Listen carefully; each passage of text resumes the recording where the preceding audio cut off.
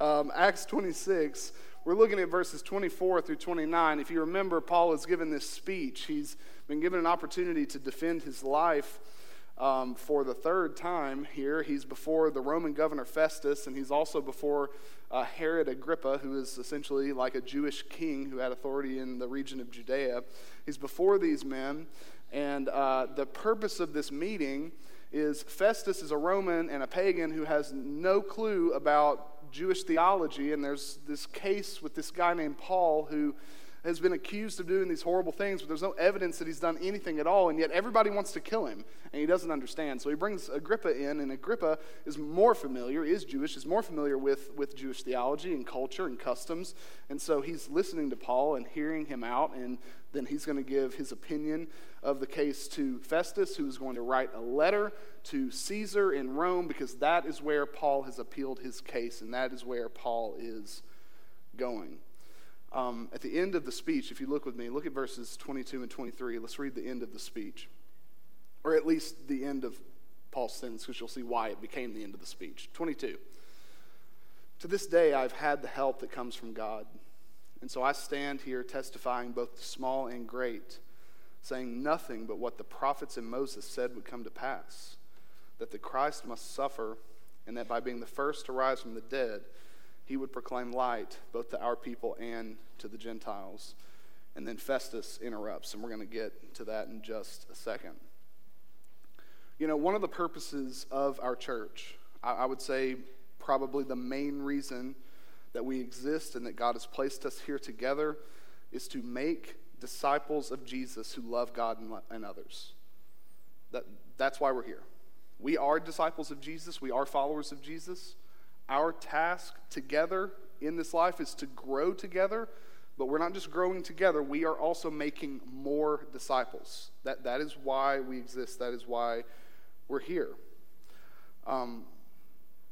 If we succeed in this task, in this mission, what it will look like is the gospel and the glory of God will keep spreading, just as we have seen it spread throughout the book of Acts. Have you noticed that?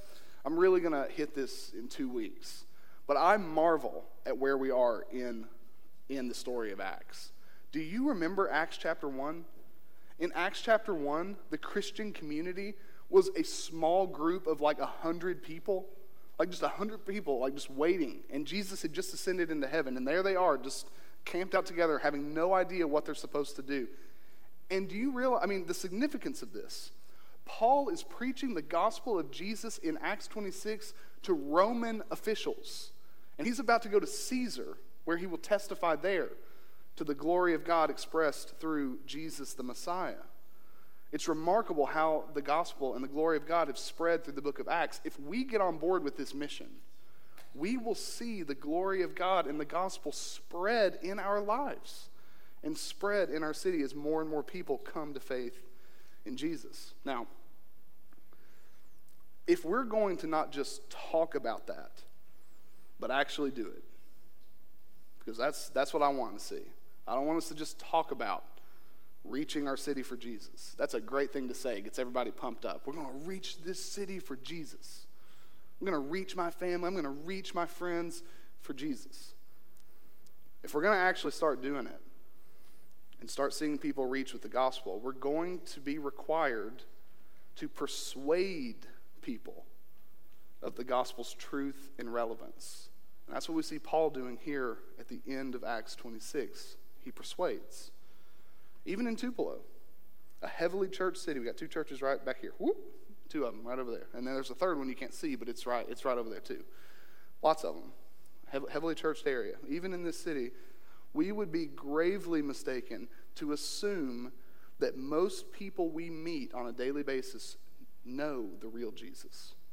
It's a mistake to assume, just because there's lots of churches in this area and a lot of people know the name of Jesus, that everyone we meet knows Jesus. And more than that, we would be mistaken at this moment in history to assume that people who don't know Jesus will, on their own, of their own initiative, start seeking him in the church.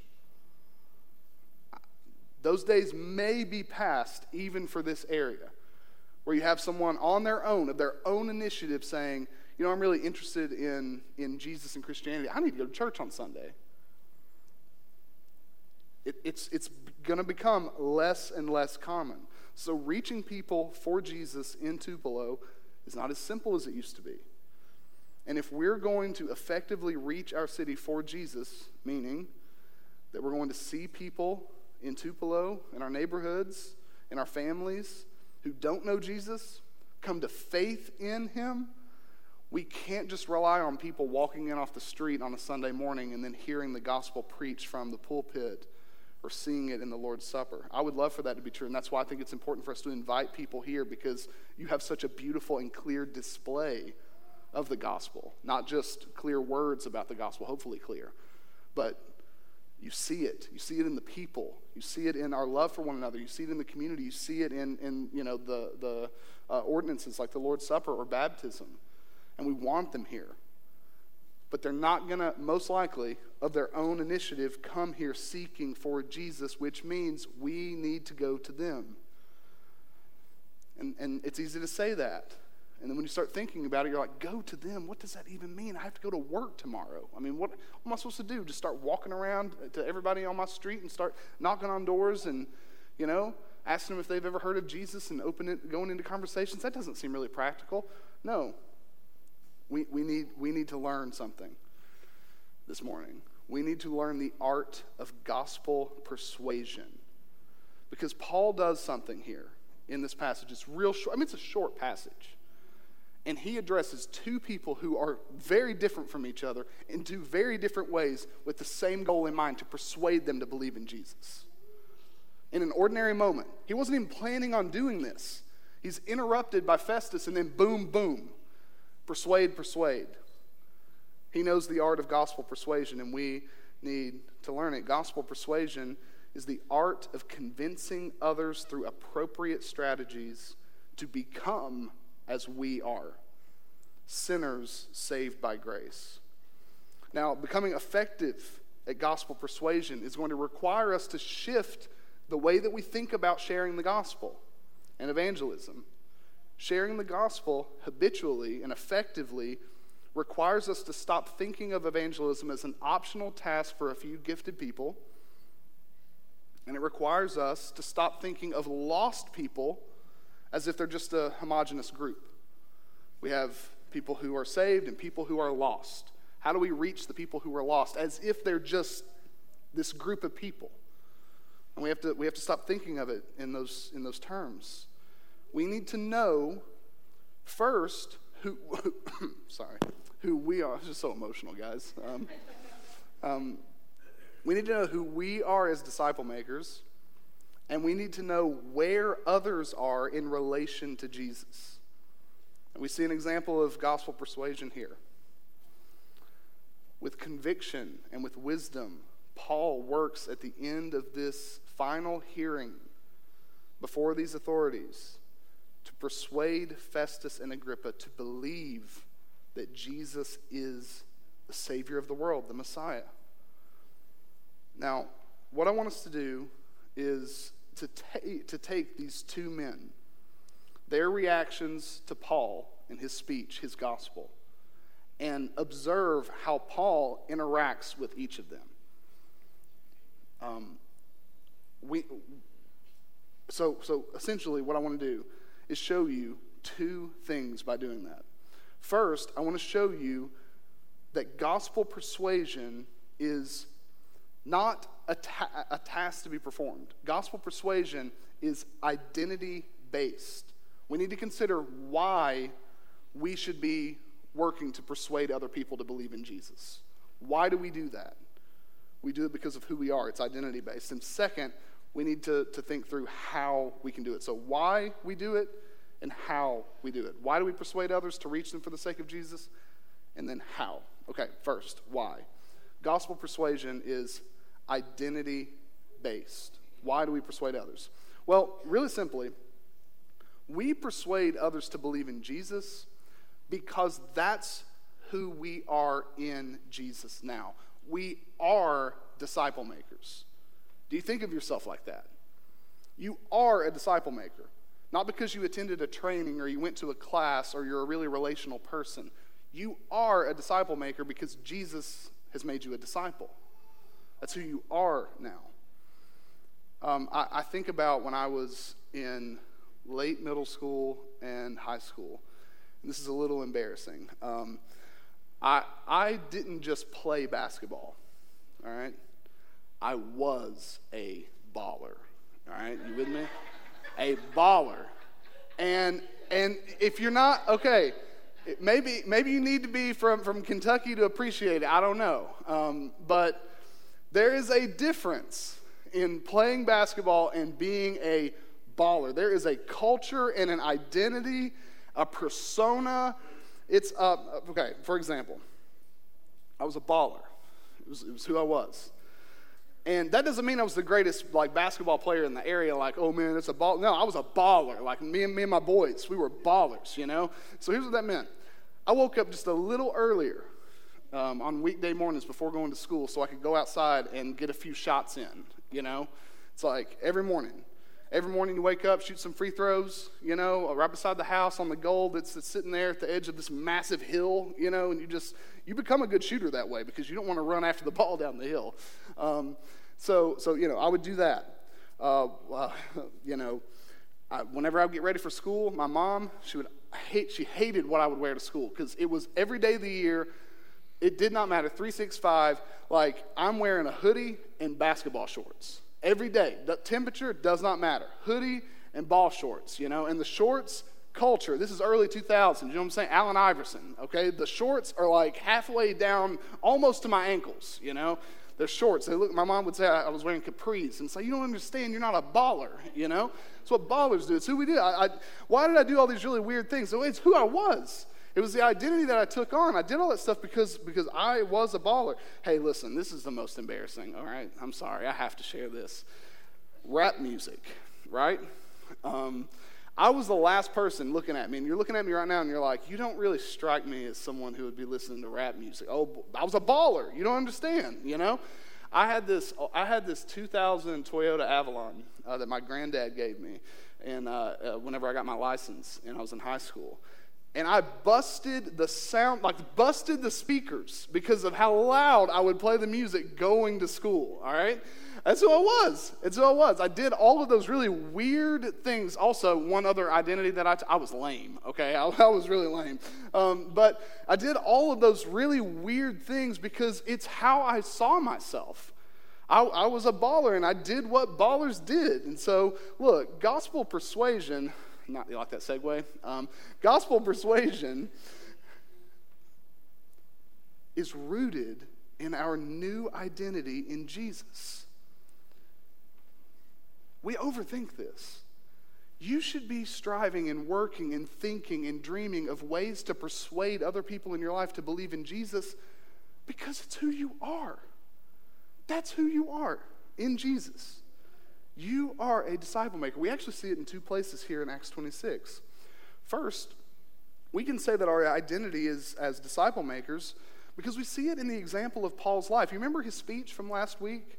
He tells the story of how he met Jesus and what happened to him as a result. And when Jesus appeared to Paul on the road to Damascus, he called this violent oppressor, this violent opponent of his people, to become something. First. You notice that. He didn't say, hey, Paul, go and do these things. He says, Paul, now you are my witness, and you are my servant. It's subtle, but it's important. He calls him first to an identity. He says, you now are a witness. You now are a servant of mine. Not, hey, Paul, I need you to go perform this task. Will you go and witness to me in this area? Hey, Paul, I need you to serve me in this part of the world. Can you go serve me there? Those are tasks that can be completed, and it's almost like taking an oath. Okay, I'm going to take this oath for a while, and as soon as I complete the task, then I'm done. Paul's never done. Paul constantly is testifying and witnessing to Jesus everywhere he goes, not because Jesus keeps sending him, missions to complete. It's because it's who he is now. It doesn't matter. Whether he's in an unknown part of the world or he is before Roman authorities, he's going to try to persuade people to believe in Jesus because he owned this identity. There's something else we see here, though. And it's in what we could say is Agrippa's epiphany. He has this epiphany, and I want you to follow it. I'm going to read the whole passage from verse 24, and I want you to catch it and feel it. Feel what King Agrippa says in verse 28. All right, so we'll start in verse 24, but I want you to feel what he says in 28. He says, and he was saying these things in his defense, and as he was saying these things in his defense, Festus said with a loud voice, "Paul, you are out of your mind. Your great learning is driving you out of your mind." But Paul said, "I am not out of my mind, most excellent Festus. I'm speaking true and rational words." And then he's pointing to Agrippa. "The king knows about these things, and to him I speak boldly. I'm persuaded none of these things has escaped his notice, for this has not been done in a corner. King Agrippa, do you believe the prophets? I know that you believe." And look what it hits him like a ton of bricks.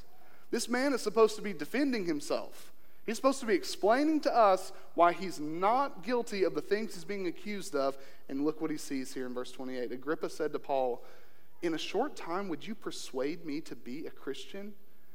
It hits him. All of a sudden, he realizes, this man's trying to convert me. He's trying to make me a Christian. It hits him. That's what this is all about. Paul is using this trial, this opportunity to defend himself, to convert us. He noticed that in Paul. You see, Paul would take advantage of every opportunity, whether it's, if you remember earlier in Acts, those conversations that he would have with magicians, to a trial before Roman governing authorities. He would do all of that to share about Jesus. Why? It's who he was. He was a witness. He was a servant. He was a disciple maker. Everywhere and always. There wasn't a circumstance, situation, or person unsuited for Paul to talk about the gospel. We're going to talk about what it looks like here in a second. But right now, it's just crucial for us to understand that gospel persuasion begins with our identity as disciple makers. One of the reasons that we don't talk about Jesus often in our lives is because we do not think of ourselves as having been sent by Jesus on mission. The reason that we don't leverage opportunities or situations or conversations or relationships to try to persuade people who don't know Jesus to believe in him, we don't do it because we're not even thinking about, oh man, I guess I could have done that. Because we don't see ourselves as waking up in the morning and being sent out on mission every single day. But we need to start thinking of ourselves like that. We need to start asking the question, what do disciple makers do on a daily basis? What are the habits of a disciple maker? And then embrace that. Just like I embodied the habits of a baller. You know what I'm saying? I did it because that's how I viewed myself. When we view ourselves as, am I good? Okay. When we view ourselves as disciple makers, there I am. When we view ourselves that way, we will start doing the things that disciple makers do in sharing the gospel. If we embraced our identity as a disciple maker and we really believed that Jesus had sent us to reach people for him, the way that we think about ordinary days will change. And we will start thinking of ways to put a spotlight on Jesus. I think of a couple, I'm not going to share the names or situations, but there are a couple members in the church who have recently shared with me and asked me to pray for people that they have been witnessing to. And it wasn't like, hey, I decided to go out one day and pass out tracts, and I decided to go out one day and ask people. Ordinary, everyday situations. Or ordinary, like normal things. And it's like, you know what? I realized I was talking to someone who didn't know Jesus. So I decided to use that opportunity to pray for them. I talked about my faith with them. This is what it looks like to embrace your identity as a disciple maker, and this is where gospel persuasion begins, knowing who you are. But second, we need to know how we can persuade others. How should we do it? How do we persuade other people? Gospel persuasion is not just identity-based, it is others-focused, and man, this is where we just get all out of whack when it comes to evangelism. When we start trying to answer the question, what should we say when we share the gospel? And I would say that that is maybe obstacle number one among Christians who want to share the gospel. So you're sitting here and you're like, yes, that's how I view myself. I'm a disciple maker, but I don't know what to say. If that's where you currently are, I can almost guarantee you won't share the gospel this week. Because you're hung, you're stuck in this confusion of what you should be saying. And you know what we typically want? We want a script. We want someone to write something down for us, show us what to say, give us a formula, give us a way to remember what the gospel is, which isn't a bad thing. None of those are bad things. But it's not sufficient to actually reach people with the gospel. We need to rethink how we approach conversations about Jesus with the people we're trying to persuade. The focus of our attention needs to be less on the specific words that we're speaking and more on the people that we're speaking with. If all you're focused on is like, okay, I know there's this person at work and they said that they don't believe in Jesus or they're not a Christian. Whew, okay, I need to talk to them about Jesus. And then you obsess over the specific words that you say and you don't think about that person at all. It's not going to be effective. And it's not the way we're meant to reach people. Gospel persuasion is others-oriented. If you were to come up to me after the service and say, hey, look, I'm on board. I want to start sharing the gospel. I don't know exactly what I need to say, but I'm all in. I even know of a couple of people I could share the gospel with this month. What should I say to them? I promise you, my answer to you is going to be, it depends on the person. Who are they? What's their background? What are their experiences? What do they believe? What do you know about them? And answers to those questions will determine what you say to them to try to persuade them to believe in Jesus. You see, the art of gospel persuasion involves developing the skill of contextualizing the gospel without changing it. Contextualization without change. And you need to know really two things in order to persuade people to believe in Jesus. Don't complicate it. You need to know two things. Number one, you need to know what the gospel is.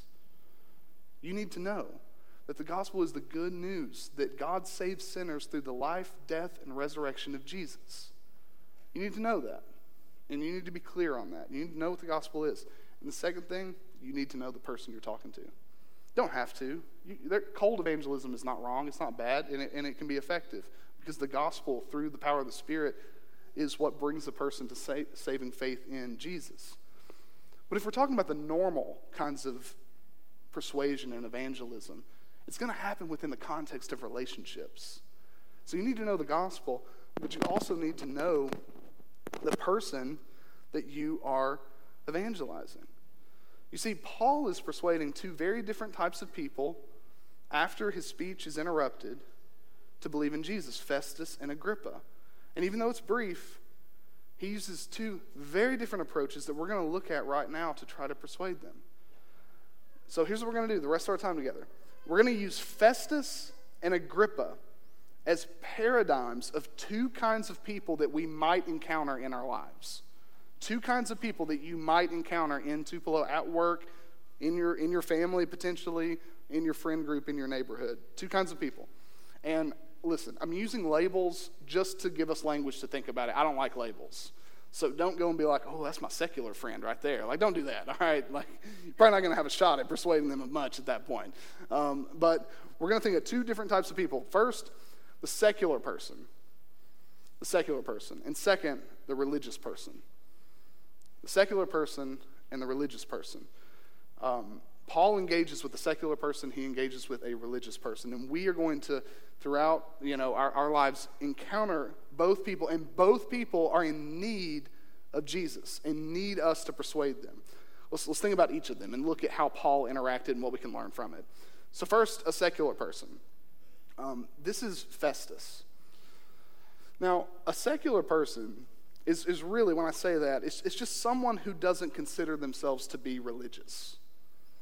okay? I don't mean like just a horrible, awful, morally bankrupt person.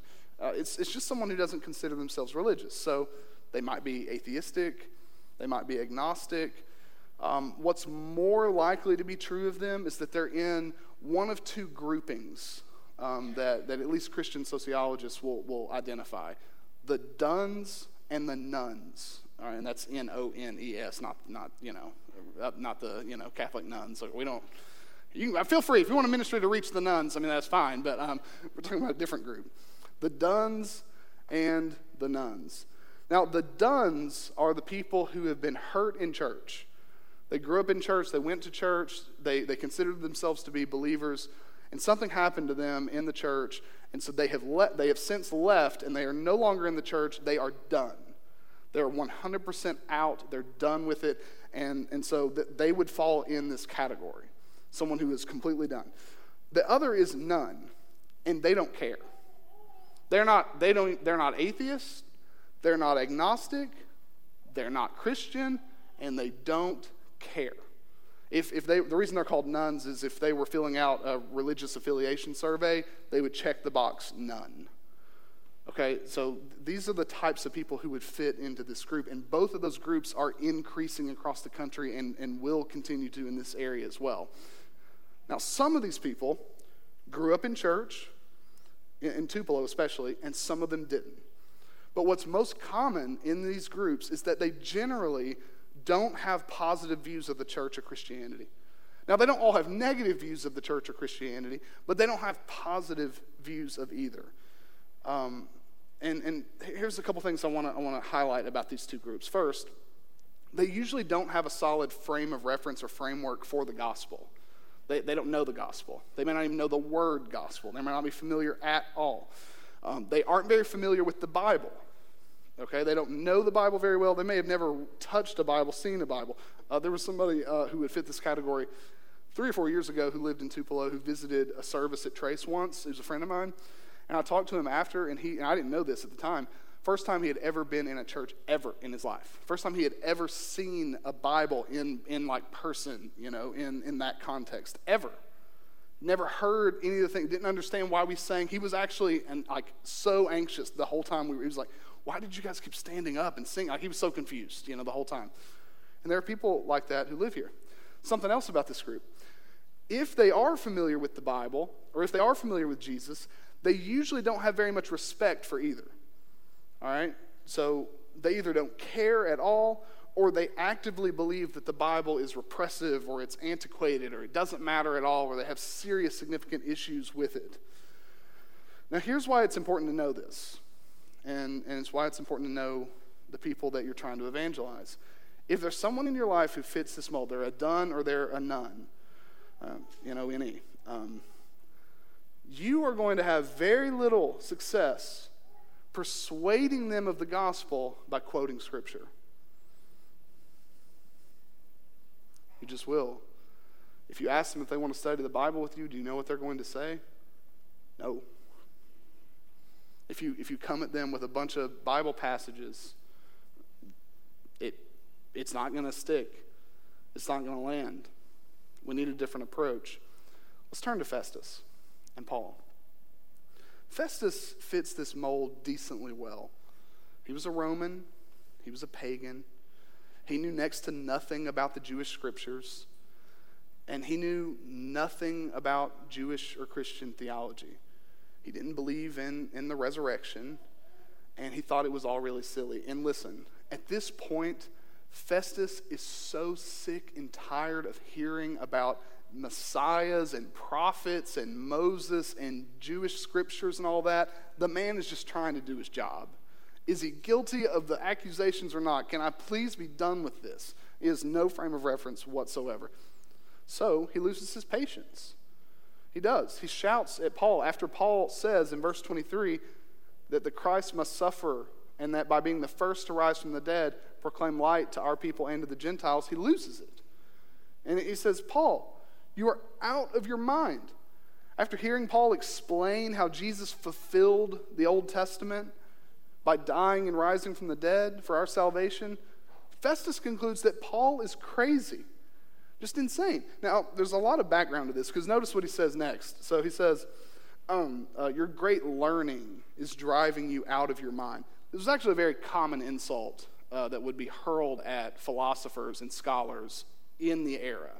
So it's almost a backhanded compliment, because it's pointing out that Paul is really strong and really competent as a philosopher and as a scholar.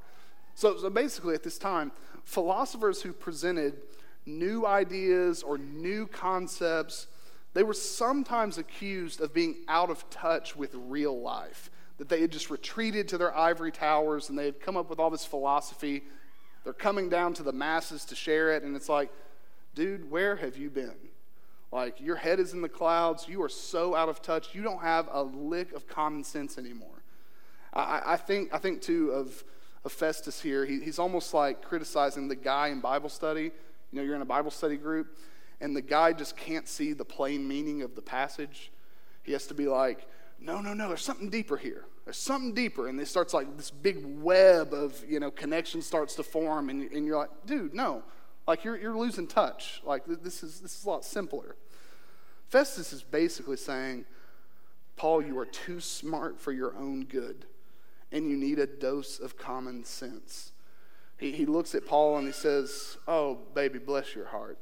Bless your heart. This poor man.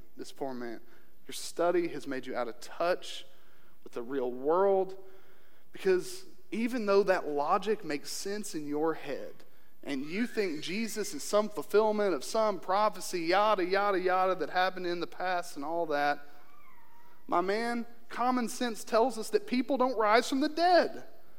So I'm glad it works in your holy book, but that it's not possible for a person to rise from the dead. Now, at this moment, how much success would Paul have with Festus if he said, no, Festus, you don't understand. Let me walk you through the scriptures and take you to Isaiah and show you.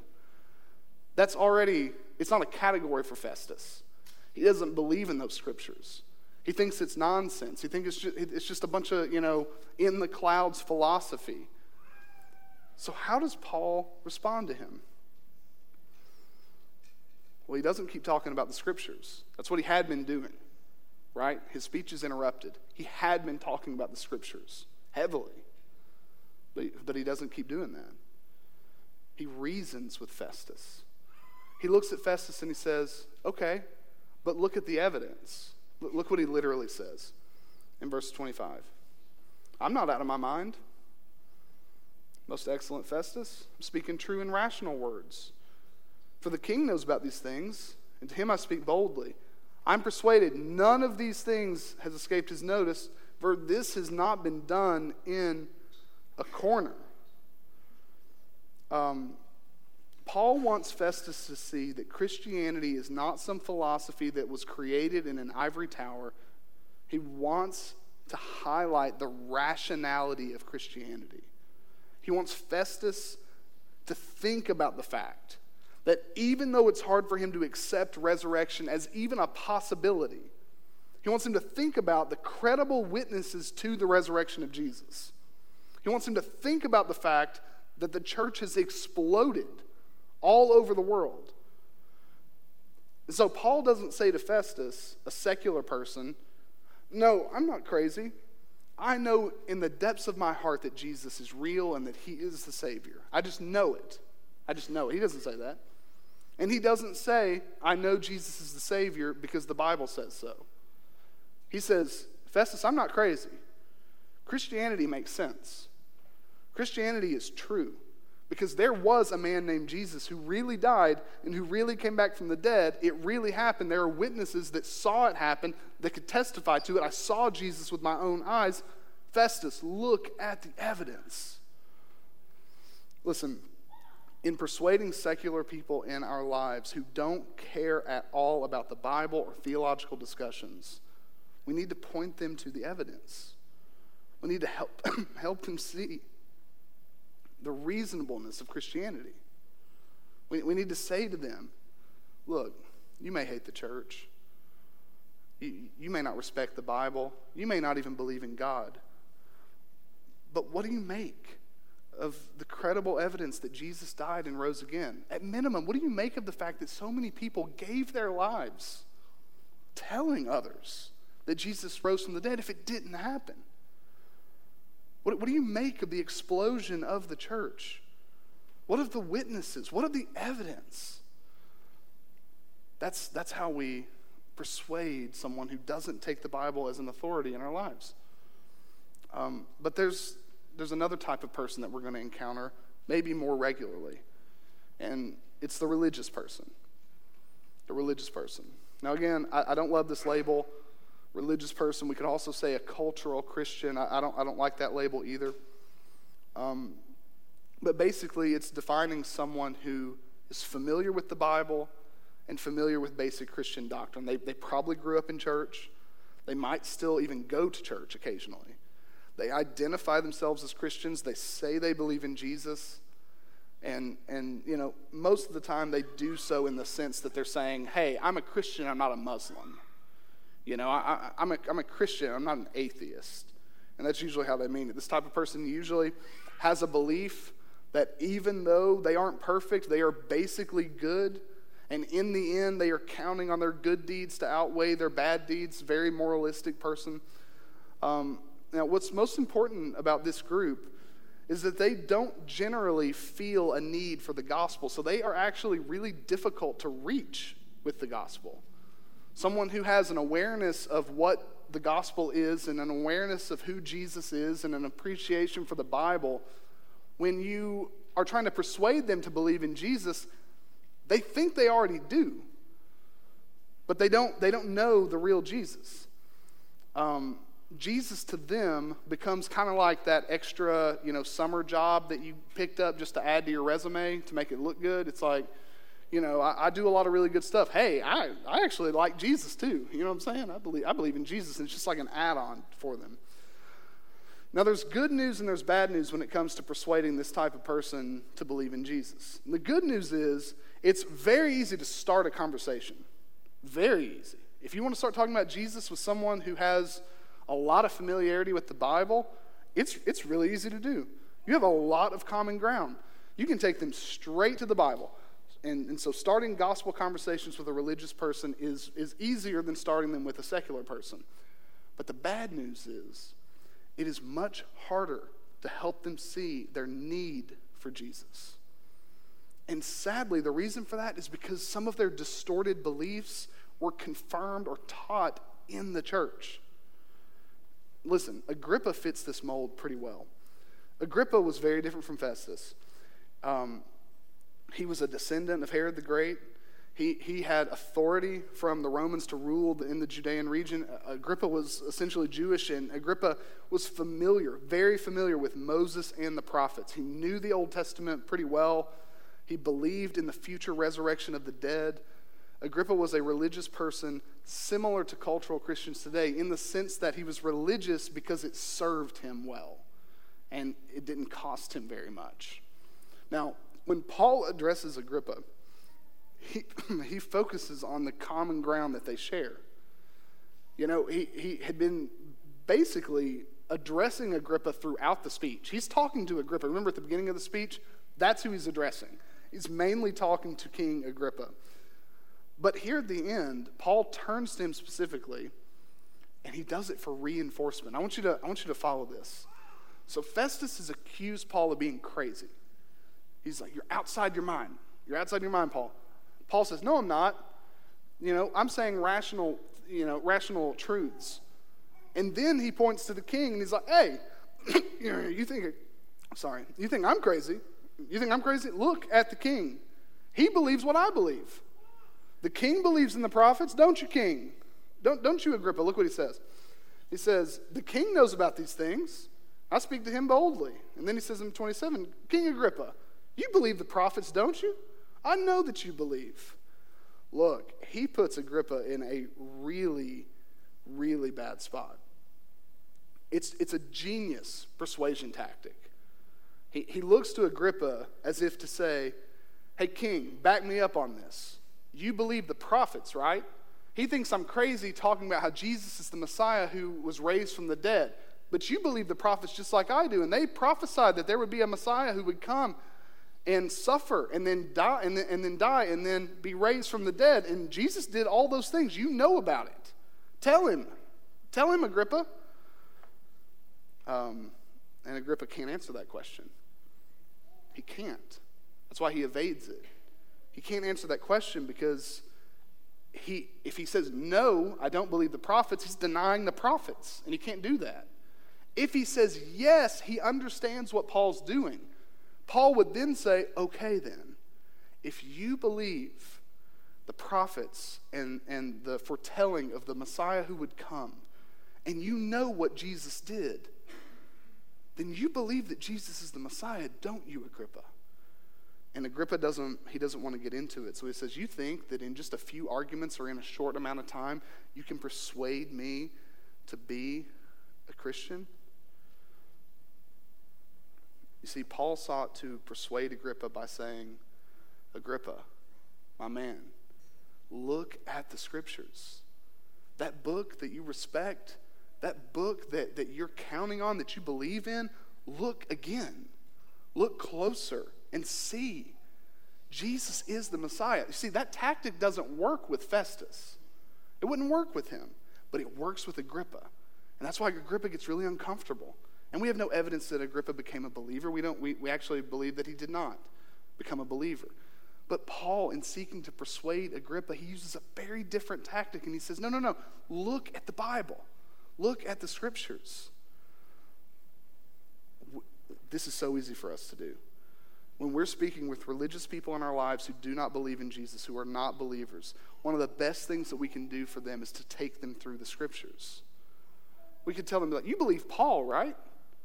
Oh, yeah, I believe Paul. You believe Paul. Let's look at Galatians 2. Let's look at Galatians 3. Are you counting on your own obedience or your good works to save you? If you're doing that, then you are nullifying the cross of Christ. Look, Paul says it, not me. You respect Paul. You trust the Bible. This is God's word. Look what it says. Your good deeds will never outweigh your bad deeds. That will never save you. You can't save yourself. And we take them to the scriptures. You believe the gospel's right? And we, go from there. You see, these are people that you could start a Bible study with easily. They would come. Maybe they're not in a place where they want to go to church right now. But they respect the Bible. They'll read and study the Bible with you. If they're not connected to a local church, they might even visit with you. Invite them. If you have someone in your life who you consider, don't call them this, but if you consider them to be religious, but maybe they don't know Jesus, invite them to church. They'll come. They'll come with you. They respect it. Gospel persuasion is others-oriented. It's identity-based. That's why we do it. And how we do it depends on the people that we're evangelizing. It's others-oriented. You and I will be much more effective and regular in gospel conversations when we focus more on the people we're trying to reach than the specific words that we need to say. Paul didn't have anything planned here. He was presented with, words from these men, and he responded accordingly based on his knowledge of who they are and where they are in relation to Jesus. So let me leave you with just a few suggestions. I hope you're thinking to yourself, I can do this. I know someone right now that I could talk to them about Jesus. Here are a few suggestions. First, if you're trying to persuade someone to believe in Jesus, regardless of who they are, whether they're secular or religious, be genuinely interested in who they are. Be genuinely interested in them. Think about them. Ask them more questions than they ask you. Be curious, interested. They may say that they believe something really wacky. That's interesting. Why do you believe that? Be interested in who they are and what they believe. Second, keep redirecting to Jesus. Because I can't tell you, I'm in gospel conversations quite a bit in Tupelo. And something that happens almost every single time is the conversation just starts to spiral out of control. And they'll start talking about the church. So let's say that their thing is they've been hurt by the church. no matter what we talk about, whether we're talking about the gospel or Jesus, something always spins back around to the hurt that they've experienced from the church. And you know what I try to do every single time? Spin it right back. And I'll use what they said. I hate that you've been hurt by the church. Jesus does not want that. He doesn't want that. That's not what he died for. You see, Jesus died on the cross, and he was raised from the dead to create a new people that would live in a community together that's full of love and grace. But you see, I didn't just answer their concern about how bad the church can be. I'm pointing to what Jesus did on the cross and in the empty tomb. So keep redirecting to Jesus. Third, really important, by the way, be a Christian. Be a Christian. Be kind. Love them. Don't lose your mind on them. If they want to engage in a vicious debate, disengage. And finally, pray. Pray. Pray for the people in your lives that you know don't know Jesus. Pray for opportunities to persuade them. Pray that the Lord would give you the words to say when those moments arise. And pray for their salvation. Now look, we're going to come to the table in a few minutes. We're gonna take the Lord's Supper together as a church. If you're not a member, you're free to participate with us. We just ask that you not participate if you are not a Christian. When we come to the table, we remember what Jesus did on our behalf. And as we come to the table this Sunday, I want us to remember the whole point of gospel persuasion. Why are we trying to persuade people to believe the gospel? Well, the point is reaching people for Jesus. That's why we exist as a church, to advance his gospel. Gospel persuasion is Christ-centered. And ultimately, we are called to persuade other people to believe in Jesus because it is only through the broken body and shed blood of Jesus that we can have forgiveness of sins. It's not enough to persuade someone to agree with us on a theological or biblical or ethical issue. That's not what we want to persuade them to. We want to persuade them to believe in Jesus. When you're talking to people about Jesus, you may learn, wow, we really don't see this issue or that issue the same at all.